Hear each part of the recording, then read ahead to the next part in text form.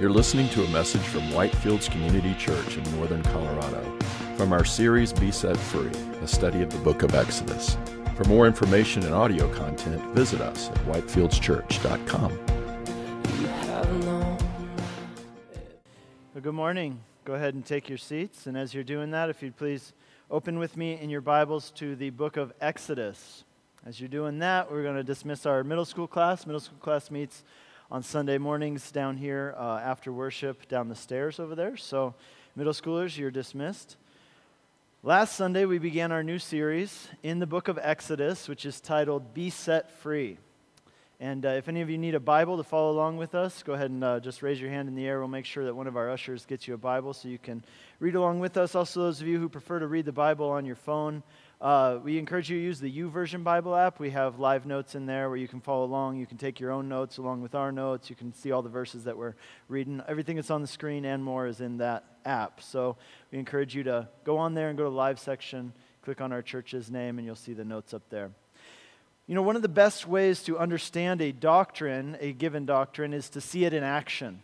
And there's almost no better way to understand, to get a picture of what salvation means, what salvation looks like, than to come to the book of Exodus, where God is revealed as the one who sets free, the one who leads us out from bondage into freedom. And that's what we're studying here in this book, in this new study. And it is what God wants to do in our lives as well. So let's read some of our texts today together as we begin. Exodus chapter 2, and we'll read from verse 11. One day, when Moses had grown up, he went out to his people, and he looked on their burdens. And he saw an Egyptian beating a Hebrew, one of his people. And he looked this way and that, and seeing no one, he struck down the Egyptian, and he hid him in the sand. When he went out the next day, behold, 2 Hebrews were struggling together, and he said to the man in the wrong, "Why did you strike your companion?" He answered, "Who made you a prince and a judge over us? Do you mean to kill me as you killed the Egyptian?" Then Moses was afraid, and he thought, "Surely this thing is known in the sight of the people." And the people believed, and when they had, I went too far. He said, "Surely this thing is known." When Pharaoh heard of it, he sought to kill Moses, but Moses fled from the Pharaoh and stayed in the land of Midian, and he sat down by a well. Verse 23, during those many days, the king of Egypt died, and the people of Israel groaned because of their slavery, and they cried out for help. And their cry for rescue from slavery came up to God, and God heard their groaning, and God remembered his covenant with Abraham, with Isaac, and with Jacob. God saw the people of Israel, and God knew. This is God's word. Let's pray. Lord, we thank you that you are a God who sees, you are a God who hears, you are a God who knows. Thank you, Lord, that as we come into this place this morning, you see us, you know us, you hear our prayers, you know the things that are going on in our lives. And Lord, we ask that you would work in our lives. Lord, that you would work in our lives like you did in the lives of the people of Israel at that time. Set them free from bondage. Lord, would you do the same thing in our lives? Would you set us free and lead us into true freedom in you?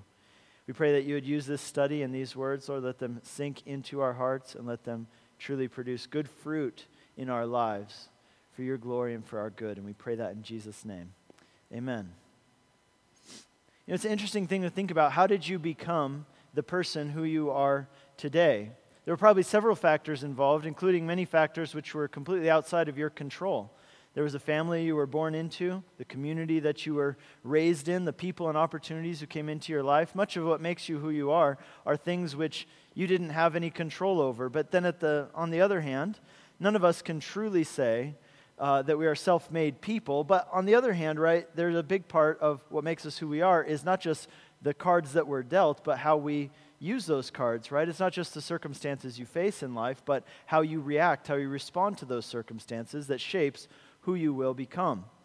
Today, as we begin to look at the life of Moses, we see one of the greatest figures in all of the Bible. We see a person who knew God and a person who was greatly used by God. And the question is, as we look at this, how did Moses become Moses, right? Like, how did he become, what factors were involved in his life that helped him to become the person that he became in God, the person who God intended him and called him to be? And here's why this question is important. Because God has a plan for you. God has a plan for your life. He wants to take you from where you are today, and he wants to take you to where he wants you to be.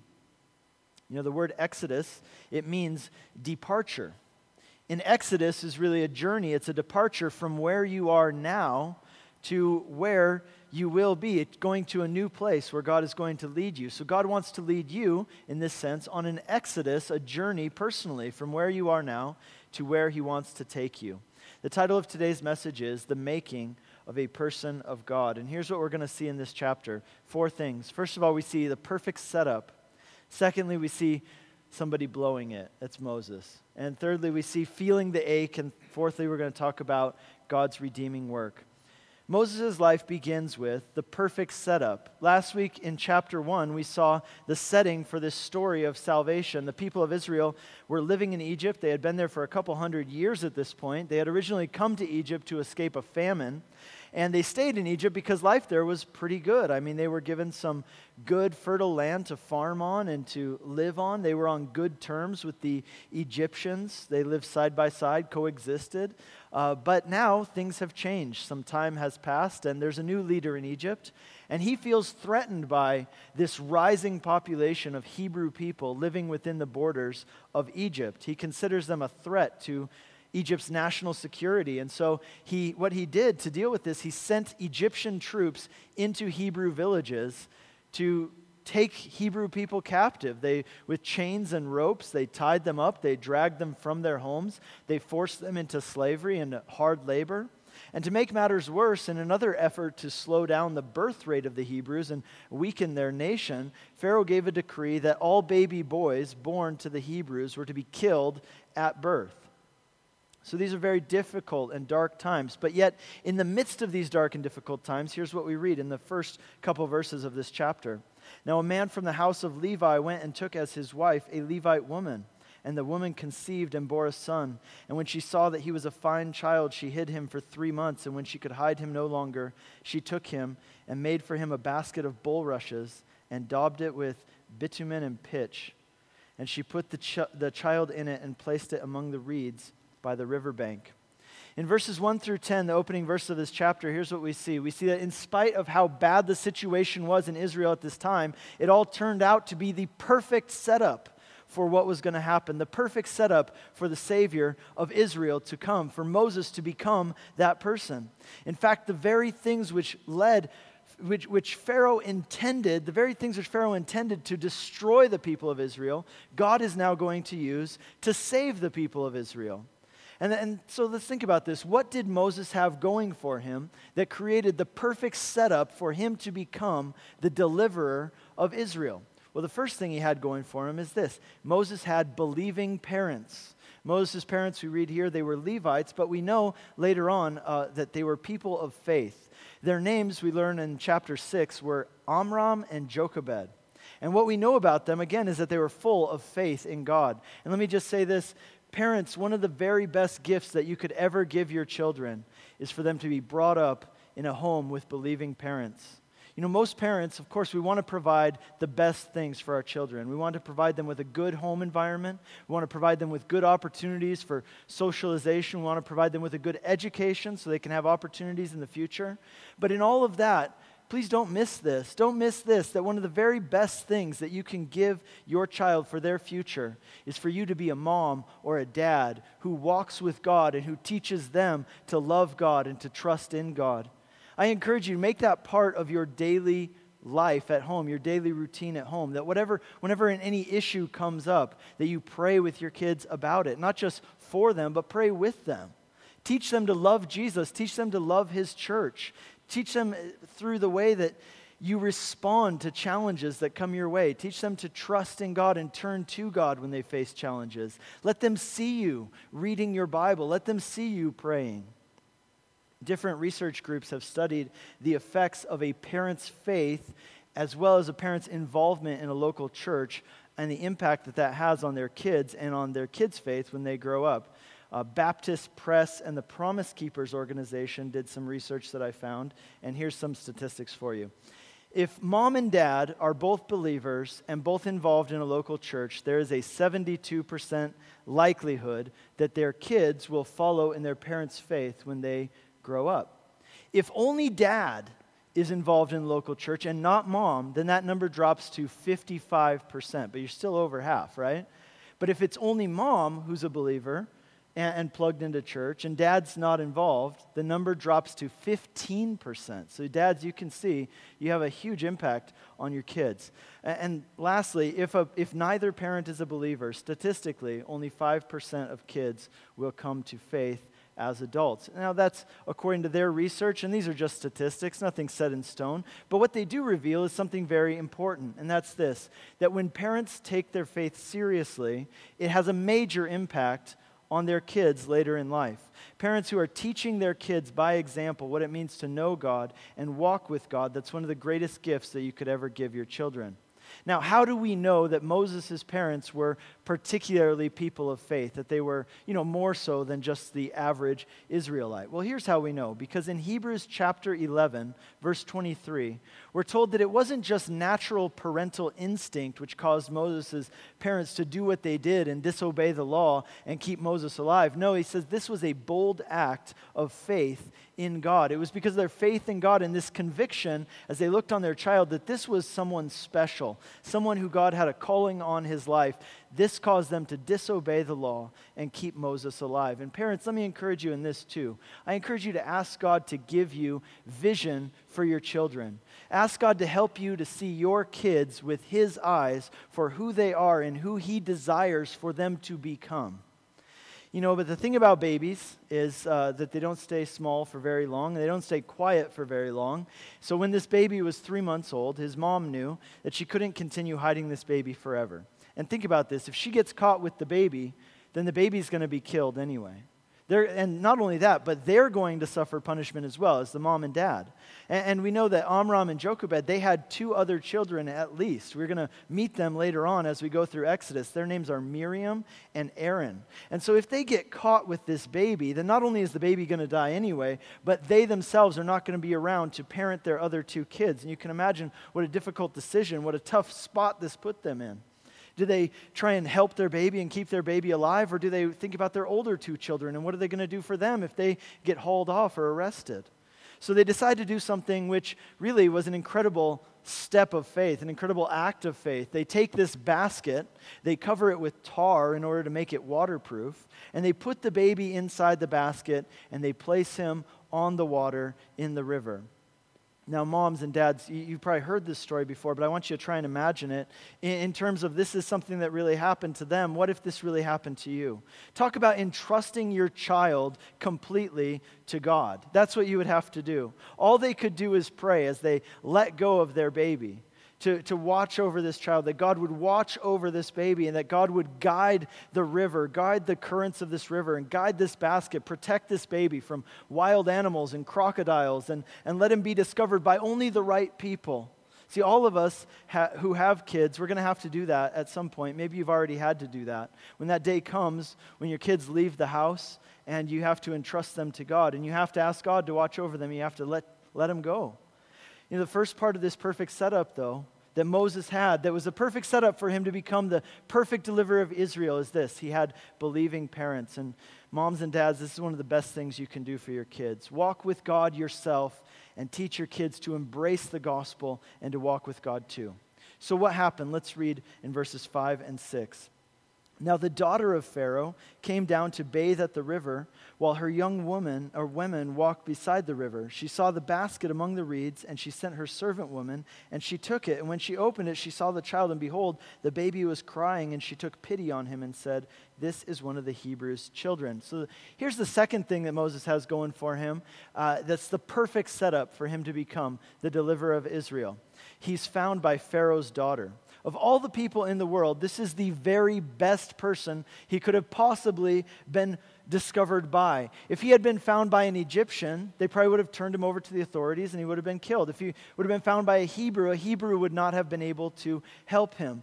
Only the daughter of Pharaoh would be the one who had the power, the influence upon her dad to get him to make an exception for this little Hebrew baby boy who she found in the river. So we can see very clearly the hand of God working in all of these little details, all of these things which had to go just exactly right in order for this to work. It's creating the perfect setup for Moses to become the Savior of Israel.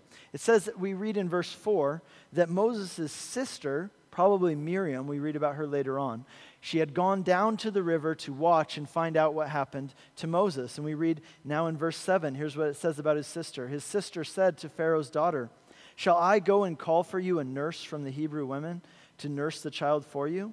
And Pharaoh's daughter said to her, "Go." So the girl went and called the child's mother. And Pharaoh's daughter said to her, "Take this child away and nurse him for me, and I will give you your wages." So the woman took the child and nursed him. And when the child grew older, she brought him to Pharaoh's daughter, and he became her son. And she named him Moses because she said, "I drew him out of the water." Okay, so here's the third thing that Moses has going for him, which perfectly sets him up to be the deliverer of Israel. He's raised in Pharaoh's household, but yet he always knows that he is a Hebrew. See, Moses became the son of Pharaoh's daughter. He was adopted by her, but he had full rights as a son, which means that he was now part of the royal family. Ancient historian Josephus, he tells us that this daughter, this particular Pharaoh, had only one child, and it was this daughter who took in Moses, and Moses was her only son. And so what that means is that Moses is in line, if not the next in line, to become Pharaoh and king of Egypt. Now, Pharaoh's plan, of course, had been what? To kill the Hebrews. But now, look at the irony of this. Because of his very plan, now not only does he have a Hebrew growing up in his own house, but he's paying for his education, right? And not only that, but he is heir to the throne of Egypt. Even more interesting, Moses' mom, as she let go of her little boy, now she gets him back. Look at this. Now she still gets to be involved in his life and in his upbringing. Moses, as a baby of 3 months old, would have still been nursing. And at that time, you didn't have baby formula that you could buy at the grocery store. And so the best solution in this case, Pharaoh's daughter can't nurse this baby. And so the best solution is go get one of those Hebrew women, the ones who've been giving up their babies. They've got milk, and so they can nurse this baby. And so what does the sister do? She says, "Oh, I happen to know a Hebrew woman who might be able to nurse that baby for you," brings the mom, reunites these two. Not only does Moses' mother get to nurse her baby and hold her baby and be part of his life, she even gets paid for it. How about that? You know, it was common in ancient cultures, still common in many non-Western cultures today, for mothers to nurse their children until 3, 4, 5 years of age. I remember when my wife and I used to serve in the refugee camp, and we'd see, people from Central Asia and stuff like that, and we'd be like, "Whoa, that's a very old child still nursing," right? But Moses, you can imagine, this probably wasn't for, he's probably at this point that his mother's still involved in his life, probably 3, 4, 5 years old. He's going to know his mom. He's going to know that he is a Hebrew. So even though he grows up as a prince of Egypt, he knows that he's a Hebrew by birth. He knows that he's been adopted. But see, growing up as an Egyptian prince would have given him huge benefits in his life. In Acts chapter 7, we read some more about Moses, and here's what it tells us in Acts chapter 7, verse 22, that Moses was instructed in all the wisdom of the Egyptians, and he was mighty in words and in deeds. Moses would have been trained as a military leader because that's what they did with princes in those days. And there are actually historical reports that Moses, as a young man, led the armies of Egypt into battle against the Ethiopians, and he was victorious. He was successful. See, this is a perfect setup for Moses to become the liberator of the Hebrew people. Isn't this incredible? You can just see the hand of God orchestrating all of these little details and events and knowing, here I'm going to take this guy, I'm going to subvert all of Pharaoh's plans, and I'm going to use Pharaoh's plans against him to create the perfect setup for a liberator. And do you know what Moses did with this perfect setup for him to become the savior of Israel? He blew it. He totally blew it. He wrecked it. And that brings us to our next section, which is blowing it. Starting in verse 11, where we read to begin the service, we now fast forward a few decades. Moses is no longer a baby. In fact, Acts chapter 7 tells us that when this happened, Moses was 40 years old. He's a grown man. One day, we read in verse 11, Moses went out. And that word went out, we know from what happened in Moses' life. We read in Hebrews 11 that Moses basically burned his bridges with the Egyptians. He said, "I am not the son of Pharaoh's daughter. I am a Hebrew." He burned his bridges, and he went out to the Hebrew people to live amongst them. So one day as he goes out amongst these people, it says that he looked upon the burdens of his people. And that word where it says he looked upon, it's an interesting word because it doesn't mean that he just clinically took a look. Okay, well, there's what happened. There's a Hebrew guy. He's a slave. Wow, that looks really heavy, what he's carrying, right? No, it says when he looked on it, this is a kind of looking with emotion. It evoked emotion in him to see his people burdened and oppressed and enslaved. He was moved with emotion as he looked upon his people because he knew that he was one of them, that these were his people. In Hebrews chapter 11, again, it tells us that something was happening in Moses' heart at this time. That during this time, Moses deliberately decided to identify with the oppressed people of Israel rather than with his Egyptian prestige. This is what we read in Hebrews chapter 11. By faith, Moses, when he was grown up, he refused to be called the son of Pharaoh's daughter, choosing rather to be mistreated with the people of God than to enjoy the fleeting pleasures of sin. He considered the reproach of Christ greater wealth than the treasures of Egypt, for he was looking to the reward. Moses had everything going for him in Egypt. He had wealth, he had success, he had power, but yet he gave all of it up. He said, no, that's not who I am. I belong to God. I am connected to God by a covenant that he made with my people. I am connected to the people of God. That's who I am. Moses surely would have known enough about the Hebrew people growing up to know about their God and to know about the promises of God to their nation. They were a chosen people that God had chosen to work through them, and God had promised to bring a Savior and a deliverer into the world who would save the people from the curse of sin and death. And so Moses makes this conscious decision that he's going to take up the cause of the Hebrew people. He's going to put an end to this oppression. He's going to be the one. God, here I am, use me. I'll go set them free. And probably Moses is thinking it to himself at this time. He says, look, everything in my life, everything has been building up to this moment. Everything in my life has been preparing me for this. This is my God-given destiny, and I'm going to do it.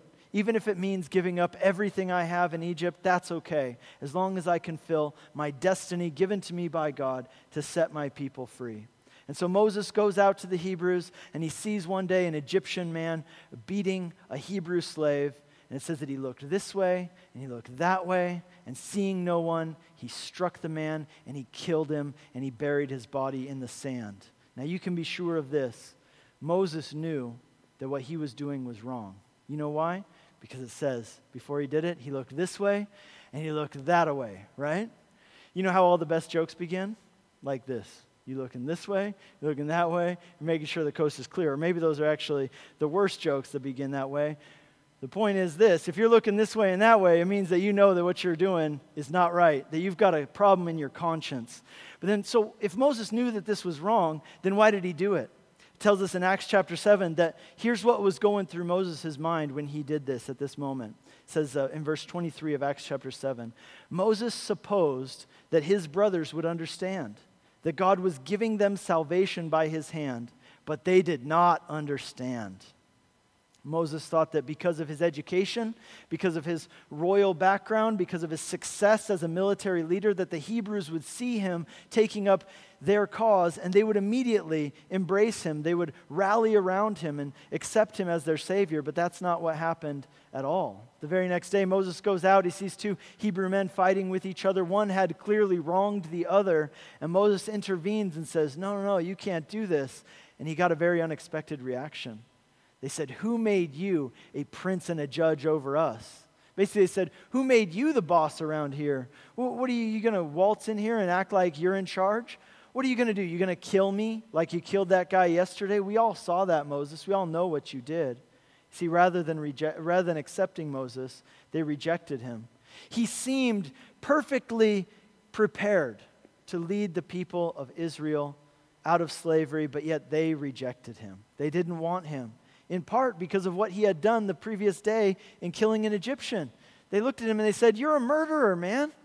You think we didn't see what you did yesterday? We all know about it. You think we're going to follow you? We're God-fearing people, Moses. We don't go around sneaking up on people and killing them. And now you want to come around here and you want to preach to us about what's right and wrong? You just murdered somebody. Get out of here. We don't want anything to do with you. In fact, we're going to report you to the authorities. You see, this was the exact opposite reaction than what Moses expected. And now he's in a very tough spot, right? Because he can't go back to the Egyptians. He burned all his bridges with the Egyptians, and now the Hebrew people don't want him, so he's got nobody. He's got nowhere to go. Smooth move, Moses. You just ruined everything. You had a golden opportunity served up to you on a silver platter, and what did you do? You threw it all away. You blew it. And now here's Moses fleeing for his life, rejected, alone, a fugitive from the law. And you can be sure at this very moment, Moses was feeling mighty crummy. He knew that he had messed up. He knew he had blown it. And so Moses goes off into the wilderness, fleeing for his life. And I wonder at this time, in fact, I'm almost sure that Moses felt at this moment like he had ruined God's plan for his life. Have you ever felt that way? That maybe God had a plan for your life. God gave you something great, and you just royally messed it up. You ruined it. You threw it all away. Maybe God gave you a great relationship, maybe a great marriage. Maybe it was a job or a ministry or an opportunity. It was something great that God handed to you. Here you go. And you took it and you just threw it away. You ruined it by your own actions. Maybe you can relate to Moses. This must have been an incredibly low point in his life. Many of you probably know that. You can remember the low point in your own life. He must have been sure at this moment that God was finished with him, that God had given him a chance and he had blown it, that now God surely is fed up with him and finished with him after what he's just done. But here's what turns out. It turns out that God wasn't finished with Moses at all. And here in the desert, God is actually going to work mightily in Moses' life. He's going to make him into a man of God. God is going to take this time in the desert, and God is going to shape Moses into a man that he intends for him to be in order to lead his people and do this work. God is going to teach Moses something in the desert that Moses could never have learned in the schools of Egypt. You know what that is? It's humility. Interestingly, in the book of Numbers, we're told that humility is the one thing which made Moses a great man and a great leader. It says that it was humility. That's what set Moses apart from other people. The one thing that sets him apart, where did he learn it? He certainly didn't learn it in Egypt. He didn't learn it in Egypt. He learned it in the wilderness. Furthermore, it's here in the desert that Moses is going to have an encounter with God. That's what we're going to read about next week. So despite how Moses must have felt, God was not done with him. And I wonder if there's any of you here today who you need to hear that God is not finished with you. Maybe you've messed up. Maybe you've sinned. Maybe you've made huge mistakes. But you need to know this, that God is too big. God is too great. His plans are too big for you or me to mess them up by our mistakes. Do you know that? That God is so great and his plans are so big that they're not just going to be messed up by you and me and our mistakes. Look at Moses. If God wasn't done with him, then certainly God isn't done with you. And it's often in the dry, desert places of our lives that God does his most profound work in us. So the third thing we see, the third factor in this story is feeling the ache. Moses, he flees into the desert to the land of Midian. Midian is to the south and the east of Egypt. This is an area which borders the Red Sea, but interestingly, it borders the Red Sea on both sides of the sea. So in modern-day southern Egypt and in modern-day western Saudi Arabia, right on the Arabian Peninsula. This was a desolate region inhabited by a nomadic Bedouin type of people. They raised goats and sheep in the desert. We read in verse 16 that Moses, one day, he's sitting by a well, wondering, what is going to happen to me? What is going to become of me? When these girls walk up, they're the daughters of a certain priest of Midian, and they come up to draw water. But as they're coming up to the well, it says here in our text, there were some rough characters, some rough guys who came around and started giving them some trouble. So Moses stood up, and he shooed these guys away. He protected the girls. And when the girls returned home, they told their father what Moses had done, and their father invited Moses to come and live with them. And then it says in verse 21 that Moses ended up marrying one of these girls, one of the daughters. Her name was Zipporah. And they had a son, and Moses named his son Gershon. What does Gershon mean? It means foreigner. It means stranger. Because he said, I am a foreigner. I am a stranger in a foreign land. So we read that Moses there in verse 21, it says that in verse 22, it says that he was content to live with the man. It seems that Moses had resigned himself by this point to accepting this is my life now. This is what my life is going to be from here on out. And we know that it was actually for about 40 years he lived with this family in the desert raising goats and sheep. And he learned to live with it. It wasn't all that bad, right? He knew that he would never go back to the palaces of Egypt ever again. And it seemed that he had given up his hope on ever being a deliverer for the Israelites from their slavery. Now this is just how it is. This is life. You've got to learn to love it, right? He was now a shepherd. In one place, interestingly, it says in the book of Genesis that the Egyptians considered shepherds to be an abomination, right? Like they did not like shepherds at all. Shepherds were on the bottom rung of the ladder of society. Moses, now look how far he's fallen. He's gone from the very top, and now he's at the very bottom. If his old friends, the ones he grew up with, if they would see him now, they wouldn't even talk to him. They would want nothing to do with him. Moses at this point, you got to imagine, he's probably dirty, right? He lives outside. He's living in tents. He's following sheep and goats around the desert. He's sitting around a campfire every night. It's a far cry from the palaces of Egypt. But he says, hey, you know what? I can learn to live with this. It's not all that bad. I've got a wife. I've got a kid. This is my life now. It's kind of nice, in a dirty hobo kind of way. So yet we still get the sense that although Moses had learned to accept that this was his life now, we still get the sense that there was an ache in his soul. An ache in his soul because look at what he names his son. Stranger, foreigner, I don't belong here. That's what he's saying. In other words, he has this longing sense, I don't belong here. This is fine, it's a good enough life, but it's not what it's supposed to be. This isn't what I was meant for. I was meant for something else, for something more than this. Yeah, and it's not bad. There are nice things here that I can enjoy, but this isn't it. This isn't it for me. Now, how many of you feel that ache in your soul? That ache that causes you to say, there are a lot of great things in this life. There are a lot of things to enjoy, but I cannot shake this nagging feeling that there must be something more than this. There are things which I long for deeply, which cannot be found in this place. I ache for justice in the world, but I don't see it. I ache for sickness and death to be no more, but yet they're everywhere. I ache for good to triumph over evil, but so many times it doesn't seem that that's what's happening. I ache for deep and fulfilling relationships, and yet I seem to always want something more. I long for fulfillment in my life that it just always seems to elude me. I long for life that lasts forever. I long for beauty and perfection. I long for truth and fulfillment, and they seem to elude me, even though, there's a lot of nice things in this world. Do you feel that ache? I'll tell you what, I talk to a lot of people, and everybody I talk to feels that ache. I feel that ache. How could you not feel that ache? In Romans chapter 8, Paul the Apostle explains it, and here's what he says. He said, the whole creation has been groaning together in the pains of childbirth until now. And not only the creation, but we ourselves, who have the first fruits of the Spirit, we groan inwardly as we wait eagerly for the adoption as sons, the redemption of our bodies.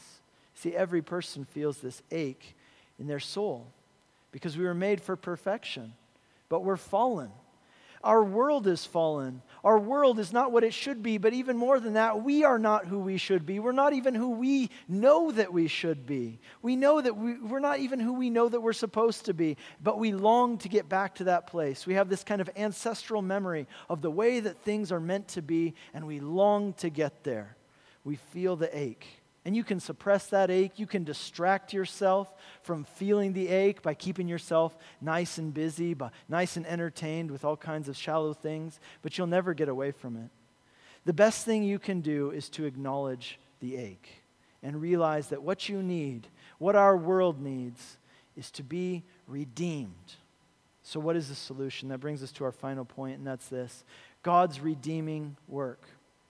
In the final 3 verses of the chapter, after hearing all this stuff about here's what happened to Moses, here's what was going on, in the final 3 verses of this chapter, it brings us back to God.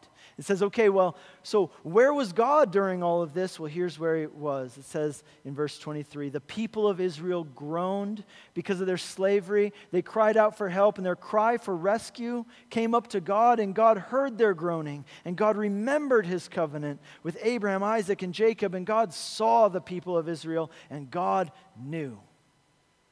Where was God in all of this? Here's where he was. He was right there the whole time. He was right there. He heard the cries. He heard the groans. He saw it all, and he knew, and he cared, and he had a plan. And he was at work the whole time in his timing for the salvation of his people, because he had not forgotten the promise, the covenant that he had made to those people. And in the end, out of all the things that happen, even the bad things, all of the things are used for the working out of God's plan for salvation. Pharaoh's oppression of the Hebrews, Pharaoh's order that they kill all the baby boys, even Moses' boneheaded mistake, those things did not ruin God's plan. Instead, just the opposite, God used those things to make Moses into the person that he would become, and he used those things to save Israel. What we see here is precisely what the Bible teaches, that God is working all things together for the good of those who love him and who are called according to his purposes. You see, it's only from our perspective now, looking back, that we can see things clearly, right? Hindsight is 20/20. Now we can look back and we can see how each one of these little pieces fit together, and God used them and redeemed them for his plan. But you got to know this. When they were going through it at that time, they didn't know that. They couldn't see it. They were probably wondering, God, how is this ever going to be good? How could this possibly be good? And what that means for us is this. There are probably things that God is doing in your life right now that you can't even see from your perspective, but he's doing them. One day you will see, or maybe you won't even see them in this lifetime. But one author put it this way. I thought this was important. He said, when you're in trouble, when you feel that God has abandoned you, what you need to do is, he says, you need to unmask the logic of your heart. Unmask the logic. And here's your logic in those times. First of all, you say, well, I can't see any good reason for this to happen. I can't understand how this could possibly be good. Therefore, here's the logic, therefore, there can't be anything good in this. There cannot be any good reason for this to happen because I don't see a good reason for this to happen. And this author said, first of all, that's faulty logic, but secondly, it's kind of arrogant to say that because I don't see any good purpose in this, therefore there cannot be one. Through all these things, God was doing a work of redemption. He was taking bad things, messy things, even terrible things, and he used them all for good and for the accomplishing of his good purposes. And what an incredible hope that gives us. Let me tell you this, to know that our God is a redeemer, that he takes your messes, that he takes bad things, and he uses them for good. And that means that no matter what happens to you, it means that no matter what you've done in your life, God can take even those things, and he can use even those things for good and for the accomplishing of his plans and purposes. You see, this is one of the great themes of the Bible, that God recycles, repurposes bad things and failed people. He repurposes them for good. If you look through the genealogy of Jesus himself, what you find is one person after another who made horrible mistakes. They were liars at some time in their life. They were immoral people. They committed crimes. And yet God didn't give up on them. Rather, he redeemed them. He even redeemed their mistakes. He brought beauty out of ashes, and he brought salvation out of brokenness. And that is the exact thing that God wants to do in your life too. So I want you to think about this in closing. Who is the hero of this story? Who's the hero of this chapter? Well, it certainly wasn't Pharaoh. He's not a good guy. And it certainly can't be Moses, because Moses had this great opportunity and he blew it. He's not a hero. Even at the end of the story, we see that, well, he's just kind of resigned himself that he's not going to save Israel. He's just kind of given up on that. Is it Moses' parents? I mean, they're kind of the only ones who don't do anything wrong in this story. No, not even them. The hero of this story is God himself. God is the hero of this story. God is the one who directs the currents of the Nile to bring Moses to safety. God is the one who arranges for Moses to be raised up in the palaces of Egypt and trained in the best schools of Egypt. God is the one who redeems Moses' mistake. And God is the one who never gives up on Israel. He is still going to be faithful to his promise. He's still going to save them. See, at this point, Moses has kind of moved on. He's kind of given up. But God has not given up. God has not forgotten. God is still working. to set his people free. And I'll tell you this, if your attention in this story only stays on Moses, then you've missed the entire point of this story. It's only if you allow yourself to see the one whom Moses foreshadows, the one to whom Moses points, it's only then that you've really understood this story. Now think about this. Does this story sound familiar at all? There's a king who decrees that all the male infants should be killed, but one child escapes, and he grows up to be the Savior. And he leaves, though, one day he chooses to leave his throne, leave his privilege, leave the comfort and security of the palace, and to come and suffer with his own people. But his own people reject him. They say, "We do not want you to rule over us." He's condemned to death. But yet through that death sentence, it is through that very sentence of death that he becomes the Savior of the people. Of course, I'm talking about Jesus. Do you think I'm stretching it a little bit? Stretching it, trying to make something out of something that's not here? I'm not. Let me tell you why. Unless you understand who this story is pointing to, that it's ultimately pointing to Jesus, you won't really understand the story. I'm not stretching it. I'll tell you why. In Luke chapter 9, we read about a time when Jesus revealed his glory. We call it the Transfiguration. Jesus goes up on this mountain. Some of his disciples are there. They see Jesus transfigured in glory. He reveals himself to be divine. And at that time, it says that Moses and Elijah appeared there with him in glory. And it says what they were talking about, Moses and Elijah and Jesus, what are they talking about? It says that they were discussing Jesus', quote, departure. They were referring to his death as his departure. Now here's what's interesting. That word departure, guess what word that is in the Greek language in which it was written? It's the word exodus. They were talking about Jesus' exodus. Jesus' death is referred to as his exodus. You see, Moses' exodus was great, but yet it was only limited to one group of people at one particular time. It was temporal in nature. There still remains a need for a greater Savior, a greater liberator, a greater exodus, an exodus of all people to set them free from sin and death for the rest of time. Moses became a liberator at risk of his own life. Jesus became a liberator for us, setting us free from sin at the cost of his own life by giving his life on the cross. And here's what Jesus' death on the cross means for you. It means that you can know beyond the shadow of a doubt that God loves you, that God cares about you, and that you are precious to him and important because he did not withhold anything from you. He gave all of himself to you. Secondly, it means this, that if you embrace him, if you embrace what he did for you, that you will be set free. You will be forgiven, justified, and your life will be redeemed. The story of Moses parallels what it means to be a Christian. No matter how perfect the setup you're given, all of us have blown it. We've all fallen short of who God wanted us to be. We've sinned. We're not who we should be. And because of that, we feel an ache in our souls. And yet God offers redemption to us through the one who is greater than Moses, the one whom Moses foreshadows and points us to, who's Jesus Christ. Will you receive the redemption he's offering you today and come to know him both as Savior and Lord? If you do that, you will be set free. Please stand with me and let's pray. Lord, we thank you that you are indeed our Lord and our Savior. Thank you, Lord, that you are the one who sets us free. Lord, not because of any of our merits, Lord, but because of your goodness. We see that at work here in this chapter in the life of Moses. And Lord, today we want to be those who say, yes, Lord. We don't want to be like the people of Israel who said, no, we do not want you to rule over us. We don't want you to be a prince and a judge over us. But Lord, we say just the opposite. Lord, we recognize you as our Redeemer. And we ask that, Lord, you would be indeed just that. Prince and judge over us. Be the Lord of our lives. Be our Savior. We receive you in Jesus' name, we pray. Amen.